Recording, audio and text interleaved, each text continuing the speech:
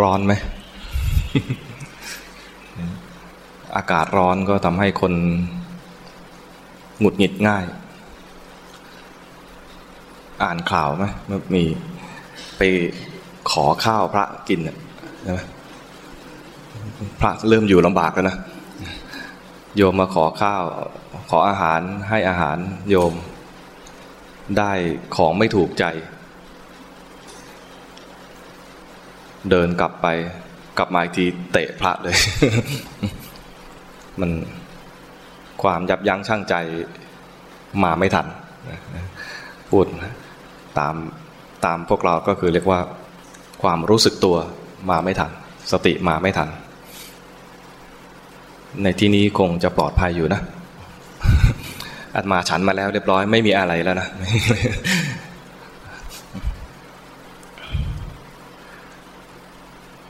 ช่วงนี้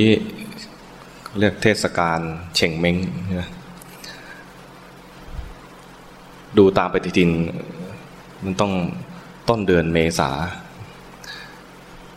แต่อาตมาเดินทางระหว่างชลบุรีกับกรุงเทพเนี่ยจะเห็นรถติดตามด่านทางด่วนที่แรกก็มันเทศกาลอะไรกลับไปเจอโยมบอกว่าเชงเม้งแล้ววะเหรอเชงเม้งแล้วเหรอมีเชื้อจีนก็จริงนะแต่ไม่ค่อยรู้เรื่องนี้เท่าไหร่เชงแปลว่าใสใช่ไหมใสสะอาดบริสุทธิ์เม้งนี่อะไรฮะ เม้งนี่สว่างเชงเม้งก็วันที่อากาศใสสว่างบริสุทธิ์นี่เป็นบรรยากาศของทางจีนเขานี่เป็นวัฒนธรรมของจากจีนจากขงจื้อที่สอนให้รู้จักกตัญญูนึกถึงคุณของบรรพบุรุษไปรวมตัวกันนัดกันวันเดียวกันด้วยนะไม่ใช่ไปกันคนละวันด้วยต้องนัดไปเจอกันพร้อมๆกันลูกหลานมาเจอกันก็ดีก็ได้รวมญาติแล้วก็ถ้าจะให้ดีกว่านั้นก็ให้กล่าวถึง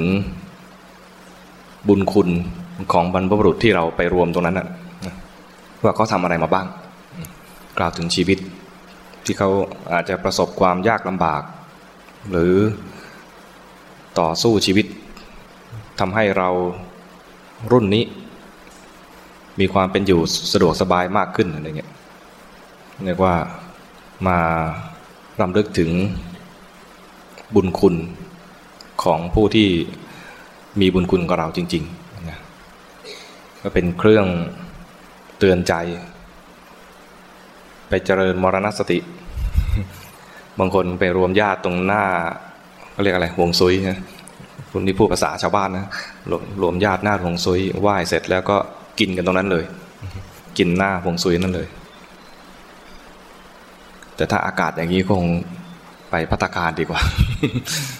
บางคนย้ายที่หัวร้อน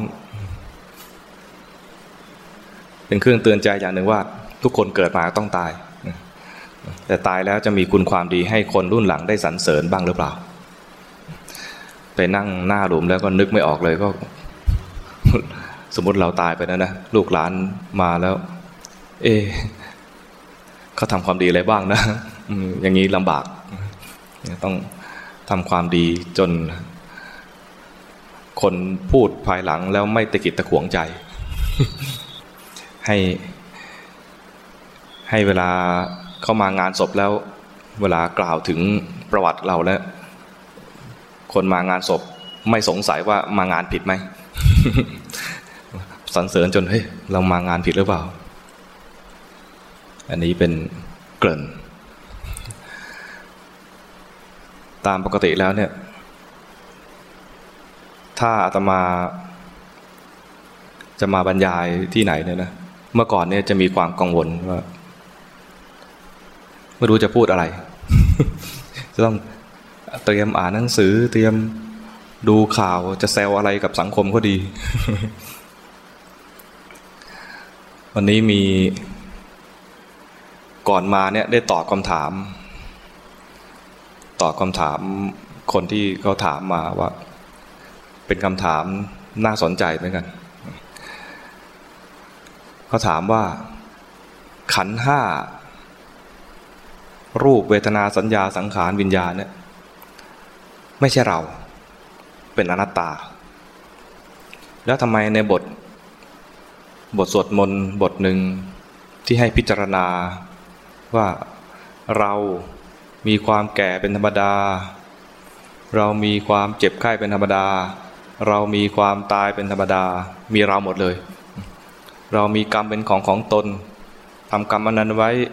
จะได้รับผลของกรรมนั้นก็เป็นเราอีกตกลงมันยังไงกันแน่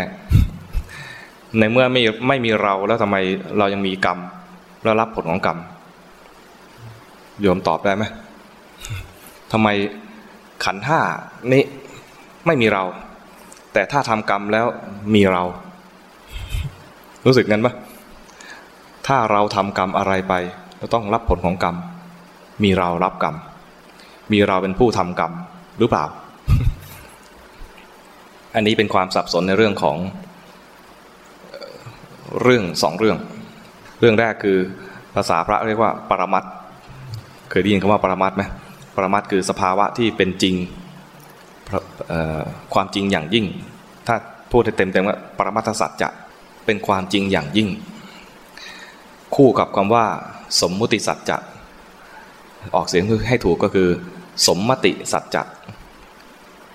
คนไทยจะเรียกเป็นสมมุติมีใส่สระอุลงมาอีกคำถูกต้องคือสมมติสัจจะเป็นความจริงอีกระดับหนึ่งเป็นคนละระดับกันเป็นเรื่องของสมมุติถ้าบอกว่านี่คือพระกิจคำว่าพระกิจเนี่ยเป็นสมมุติเรียกมา50 กว่าปีแล้วไม่ใช่สิเพิ่งบวชเมื่อตอนอายุ20 กว่าก็เรียกกันมาเกือบ30 ปีแล้วพระกิจอย่างนี้นะถ้าได้ยศสมมุติว่าได้รับพระราชทานยศเป็นพระเทพพระราชอะไรอย่างนี้นะก็เป็นสมมุติอีกอย่างหนึ่งถูกถอดยศก็กลับมาเป็นพระกิจเหมือนเดิม เป็นสมมุติส่วนว่าโดยปรมัตถ์แล้วเนี่ยก้อนเนี่ยชีวิตอันนี้ประกอบไปด้วย5 ส่วนมีรูปคือกองของขันธ์ในส่วนที่เป็นรูปธรรมมีธาตุประชุมรวมกันเรียกว่าธาตุ4ดินน้ำลมไฟก้อนแล้วมันไม่ได้มีแต่ธาตุ4ดินน้ำลมไฟถ้ามีแต่ธาตุ4ดินน้ำลมไฟนะก็เป็นซากศพนะอันนี้มันยังมีชีวิตอยู่ก็มีนามธรรมด้วยนามธรรมนี้ก็มีอะไรบ้างมีเวทนาสัญญาสังขารวิญญาณต้องเรียกว่ามีการโต้ตอบกันบ้างนะคล้ายๆกับว่าบางทีอาตมาก็ลืมต้องให้ช่วยโยมให้โยมช่วยบ้าง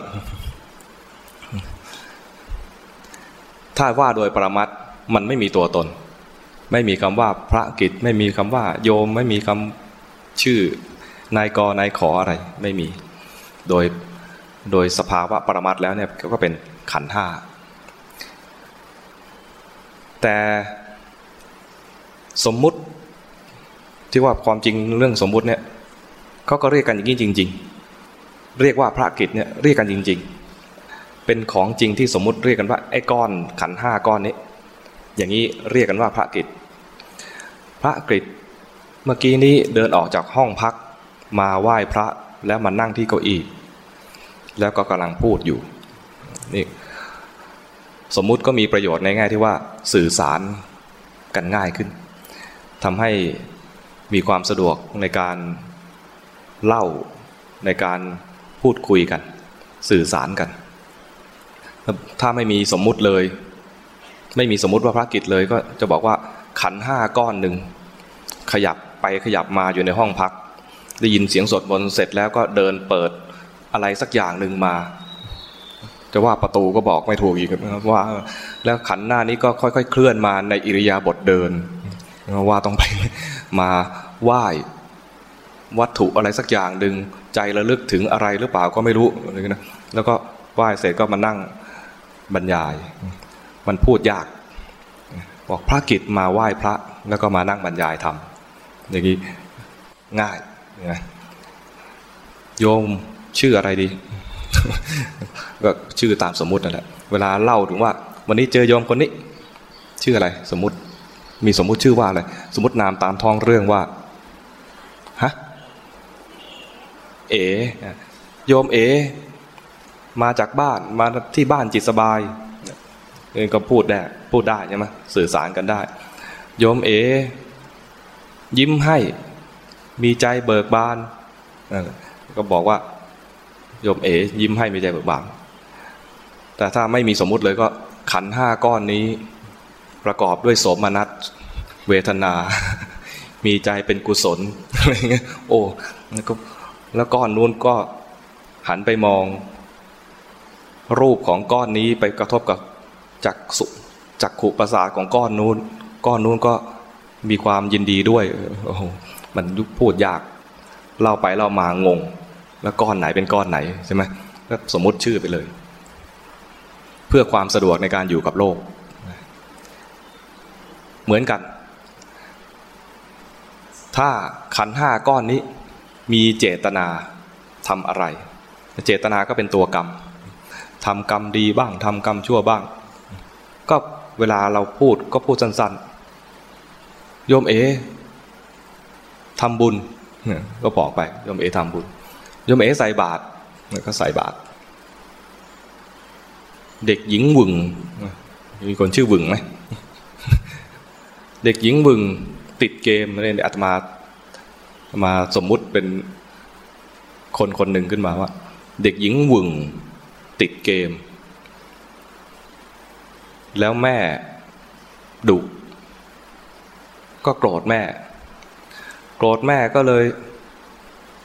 กระฟัดกระเฟียดทำเสียงแข็งใครเคยโกรธแม่ไหมแล้วพอแม่ดุแล้วไม่ชอบอ่ะเถียงกลับด้วยเสียงแข็งตะโกนก็เลยไม่พอใจพอแม่เผลอก็เลยแอบขโมยเงินแม่ไปเล่นเกมกะว่าจะไปเล่นเกมนอกบ้านเพราะว่าเล่นในบ้านแล้วถูกแม่ดุไปเล่นนอกบ้านเผอิญว่ายังไม่เก่งพอถูกจับได้ก็ถูกตีอย่างนี้ถ้าพูดตามสมมุติก็บอกว่าเด็กหญิงวึงทำกรรมชั่วได้รับผลชั่วอย่างนี้นะทำกรรมอันใดไว้ก็ได้รับผลของกรรมนั้นทำกรรมชั่วคือขโมยแล้วก็พูดไม่ดีกับแม่ติดเกมอะไรอย่างนี้นะก็เวลาได้รับผลของกรรมมีเจตนาในการพูดไม่ดีกับแม่มีความหลงในเกมก็มีเจตนาอย่างหนึ่งนะก็เป็นเจตนาเล่นเกมด้วยความหลงเจตนาพูดไม่ดีกับแม่ด่าแม่เถียงแม่เจตนาขโมยเงินแม่ได้ทำกรรมชั่วหลายอย่างสืบเนื่องกันมาต่อมาถูกจับได้ถูกทำโทษถูกตีการถูกตีนั้นเป็นวิบากเด็กหญิงวึงได้รับวิบากกรรมเวลาเราจะสอนเด็กหญิงวึงก็บอกว่าทำกรรมอันใดไว้เธอทำกรรมอันใดไว้ย่อมได้รับผลของกรรมนั้นเรามีกรรมเป็นของตนอย่างเงี้ยคำว่าเราในที่นี้เอามาใช้ในแง่ที่ว่าเป็นสมมุติเพื่อให้เข้าใจแต่ถ้าจะพูดให้ละเอียดต้องบอกเป็นระดับขั้นของสภาวะที่เป็นปรมัตถ์เลยนะเด็กหญิงวึงอาจจะไม่เข้าใจแล้วก็การสอนธรรมะหรือทำให้ความประพฤติหรือจริยธรรมของเด็กหญิงวึงนั้นพัฒนาขึ้นมาเนี่ยก็เป็นไปได้ยากเพราะเด็กหญิงวึงไม่เข้าใจก็ต้องใช้คำแบบชาวบ้านคำสอนของพระพุทธเจ้าก็จึงมี2ระดับที่เป็นสอนในถึงเรื่องของสภาวะที่เป็นจริงๆอย่างหนึ่งก็เป็นคำที่เป็นภาษาพระเรียกว่าปรมัตถธรรมถ้าเป็นกระบวนธรรมต่างๆก็จะอยู่ในขั้นของปฏิจจสมุปบาทปฏิจจสมุปบาทก็ยาก ใช่ไหมมีตั้ง12หัวข้อโดยเนื้อหาก็ยากจะอธิบายก็ยากเพราะนั้นเวลาจะพูดคุยกับคนทั่วไปอย่างเงี้ยนะจะใช้กฎแห่งกรรมมาอธิบายง่ายกว่า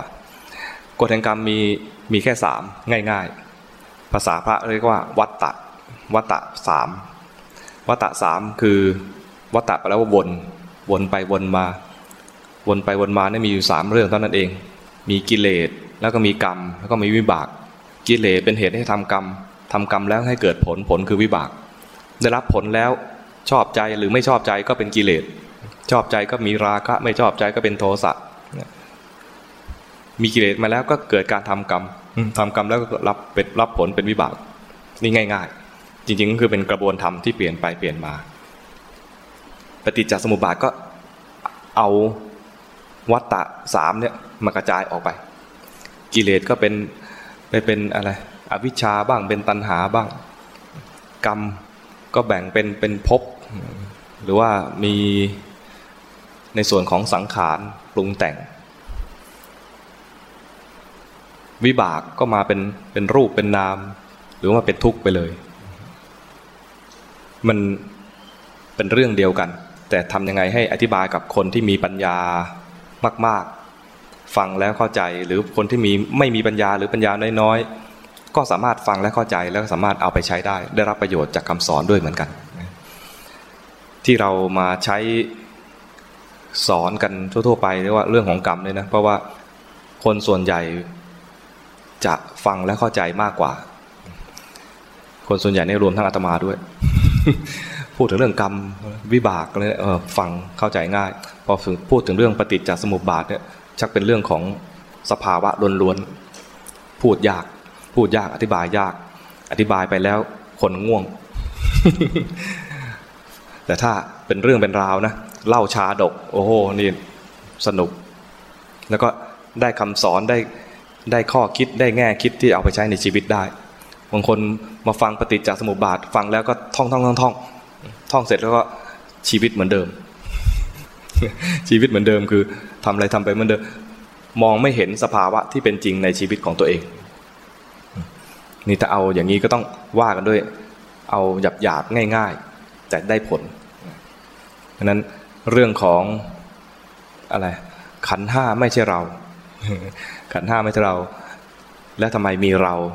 ในเรื่องคำสอนเกี่ยวกับกรรมเป็นระดับคนละระดับกันระดับที่เป็นปรมัตถ์จะไม่มีเราในระดับที่พูดคุยกันให้มันเข้าใจง่ายก็จะยืมคำของชาวโลกมาใช้ไม่ได้หมายความไม่มีเราเป็นตัวเป็นตนเป็นอัตตาถ้าคำถามเมื่อสักครู่นี้แปลงให้เป็นศัพท์เฉพาะขึ้นมาเนี่ยนะก็จะแปลงได้ว่าทำไมขันธ์5ที่เป็นอนัตตาจึงมีผลต่ออัตตา งงไหมทำไมขันธ์5ที่เป็นอนัตตาเวลาทำกรรมจึงมีผลต่ออัตตานั้นอัตตานั้นไม่มีอยู่แล้วนั้นคำถามนี้มันขัดแย้งกันเองที่มันยังเป็นที่ต้องรับผลอยู่เนี่ยนะเพราะว่าทำกรรมเอาไว้กรรมที่ว่าเนี่ยอาจจะเป็นกรรมตั้งแต่สมัยอดีตก็ได้ไม่ได้หมายความว่าคนรับกรรมเนี่ยจะอะไรจะเป็นคนไม่ดีพระพุทธเจ้าตรัสรู้แล้วเป็นพระพุทธเจ้าแล้ววันที่จะปรินิพพานยังรับผลกรรมอยู่เลยรับผลของกรรมยังรับวิบากอยู่เลยเดินทางจะไปกุสินาราตอนนั้นพระองค์ก็ป่วยอายุก็มาก80 พรรษาป่วยเป็นโรคถ่ายออกมาเป็นเลือดกระหายน้ำให้พระอานนท์ไปตักน้ำพระอานนท์เดินไปที่ลำธารบอกกลับมาภาชนะเปล่าพระองค์ถามพระอานนท์ทูลบอกพระพุทธเจ้าว่าขอให้พระองค์เดินไปอีกสักหน่อยเถอะตรงนี้น้ำขุ่นที่น้ำขุ่นเพราะว่า เพิ่งมีพ่อค้าเดินทางผ่านไปพ่อค้าเนี่ยกลุ่มใหญ่เกวียน500 เล่ม500นี่เป็นภาษาแบบพูดรวมๆอาจจะไม่500เป๊ะก็ได้แต่ผ่านไปจำนวนมากคนวัวเกวียนเดินทางผ่านลำธารอันนั้นทำให้น้ำนั้นขุ่นและอีกนานกว่าจะใสกว่าจะใช้บริโภคได้เวลาข้ามแล้วก็ข้ามกันไปเป็นแผงเพราะว่าเป็นลำธารตื้นๆอีกนานกว่าจะใสขอพระองค์เดินไปอีกหน่อยหนึ่งเข้าใจว่าคงจะเดินสวนกันกับกลุ่มพ่อค้านี่นะถ้าเดินตามกันก็ตามไปเจอน้ำขุ่นอีกน่าจะเดินสวนกันนี่เป็นวิบากพระเจ้าตรัสว่านี่เป็นวิบากกระหายน้ำแต่ไม่ได้น้ำเพราะว่าชาติก่อนนู้นเคยเป็นคนเลี้ยงวัวจะกินน้ำจูงวัวมาเจอแหล่งน้ำวัวจะกินน้ำแต่แหล่งน้ำที่ว่าเนี่ยมันเป็นประมาณปลักควายเล็กๆน้ำก็ขุ่น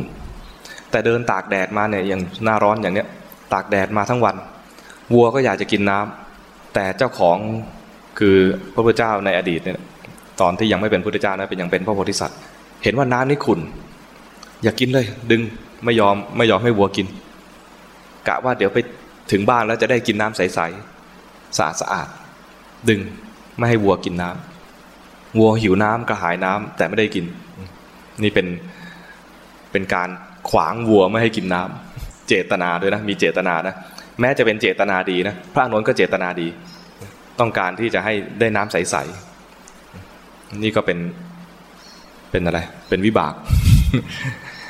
เคยให้ทำให้วัวเนี่ยต้องกระหายน้ำต่อพระองค์ก็เลยต้องมากระหายน้ำแม้จะเป็นพระพุทธเจ้าแล้วนั้นรับวิบากเนี่ยไม่ใช่ว่าเป็นคนเลวคนดีก็รับวิบากได้พระอรหันต์ก็รับวิบากได้แต่พระอรหันต์มีพิเศษกว่าคนปกติอยู่ตรงที่ว่าไม่ทำกรรมอันเป็นเหตุให้รับวิบากต่อไม่ทำกรรมทำไมไม่ทำกรรมเพราะไม่มีเจตนาหมดเจตนาแล้วคนธรรมดาเนี่ยนะจะมีเจตนาเป็นตัวกรรมพระอรหันต์ไม่เจตนาทำไมถึงไม่เจตนาเพราะจิตของท่านเนี่ยไม่ไปยินดียินร้ายจิตไม่เคลื่อนคนเราเนี่ยเวลาเจออะไรนะจิตจะเคลื่อนไปหาสิ่งนั้นปกตินั่นนะเคลื่อนไปแล้วปะทะแล้วเนี่ยจะมียินดีและยินร้ายหรือไม่รู้ ไอ้ไม่รู้เนี่ยนะเหมือนเฉยๆนะแต่จริงๆคือไม่รู้ยินดียินร้ายแล้วก็ไม่รู้แล้วก็มีเจตนาต่อสิ่งนั้นเจตนาดีก็จะไปทำดีเจตนาร้ายก็ไปทำร้ายแต่พระอรหันต์เนี่ยไม่มีเจตนาตรงนั้นเพราะว่าจิตไม่เคลื่อนไม่ไปยินดียินร้ายมันเริ่มตั้งแต่ตอนเป็นพระอนาคามีแล้วพระอนาคามีเนี่ยเจอกามคุณเจอรูปที่เราคิดว่าเป็นคนสวยพระอนาคามีก็ไม่รู้สึกสวยด้วยมองแล้วก็เป็นเหมือนก้อนธาตุก้อนหนึ่ง เป็นรูปหนึ่งไม่ยินดีไม่ยินร้ายพระอนาคามีจึงอะไรไม่มีกามราคะไม่มีกามราคะก็ลดกรรมไปได้หลายเรื่องเลยไม่ได้มีเจตนาอะไรมากมายแต่มีเจตนาอย่างหนึ่งคือเจตนาเข้าฌานทำไมถึงมีเจตนาเข้าฌานเพราะยังไม่เป็นกลางกับผลของจิตอันนี้ยังมีเจตนายินดีมีความยินดีในฌานเลยมีเจตนาเข้าพอมีเจตนาเข้าจิตก็เคลื่อน เคลื่อนไปเข้าฌานนี่พูดตามหลักวิชานะตามหลัก อะไรวิชาการไม่ใช่ว่าโอ้พระกิจพูดขนาดนี้แสดงว่าเป็นพระอรหันต์แล้วไม่ใช่ นี่พูดตามหลักวิชาการตามประสบการณ์ของครูบาอาจารย์ที่เล่ามา